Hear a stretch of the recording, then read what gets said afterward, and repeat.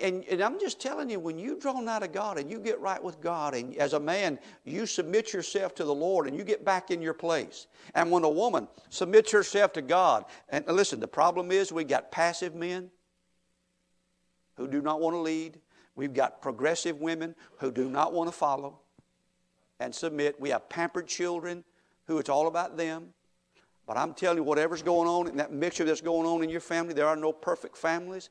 Let that trouble push you to God and humble yourself before the Lord and say, God, please, please, Lord, I need some peace in my heart, and I need some peace at the house.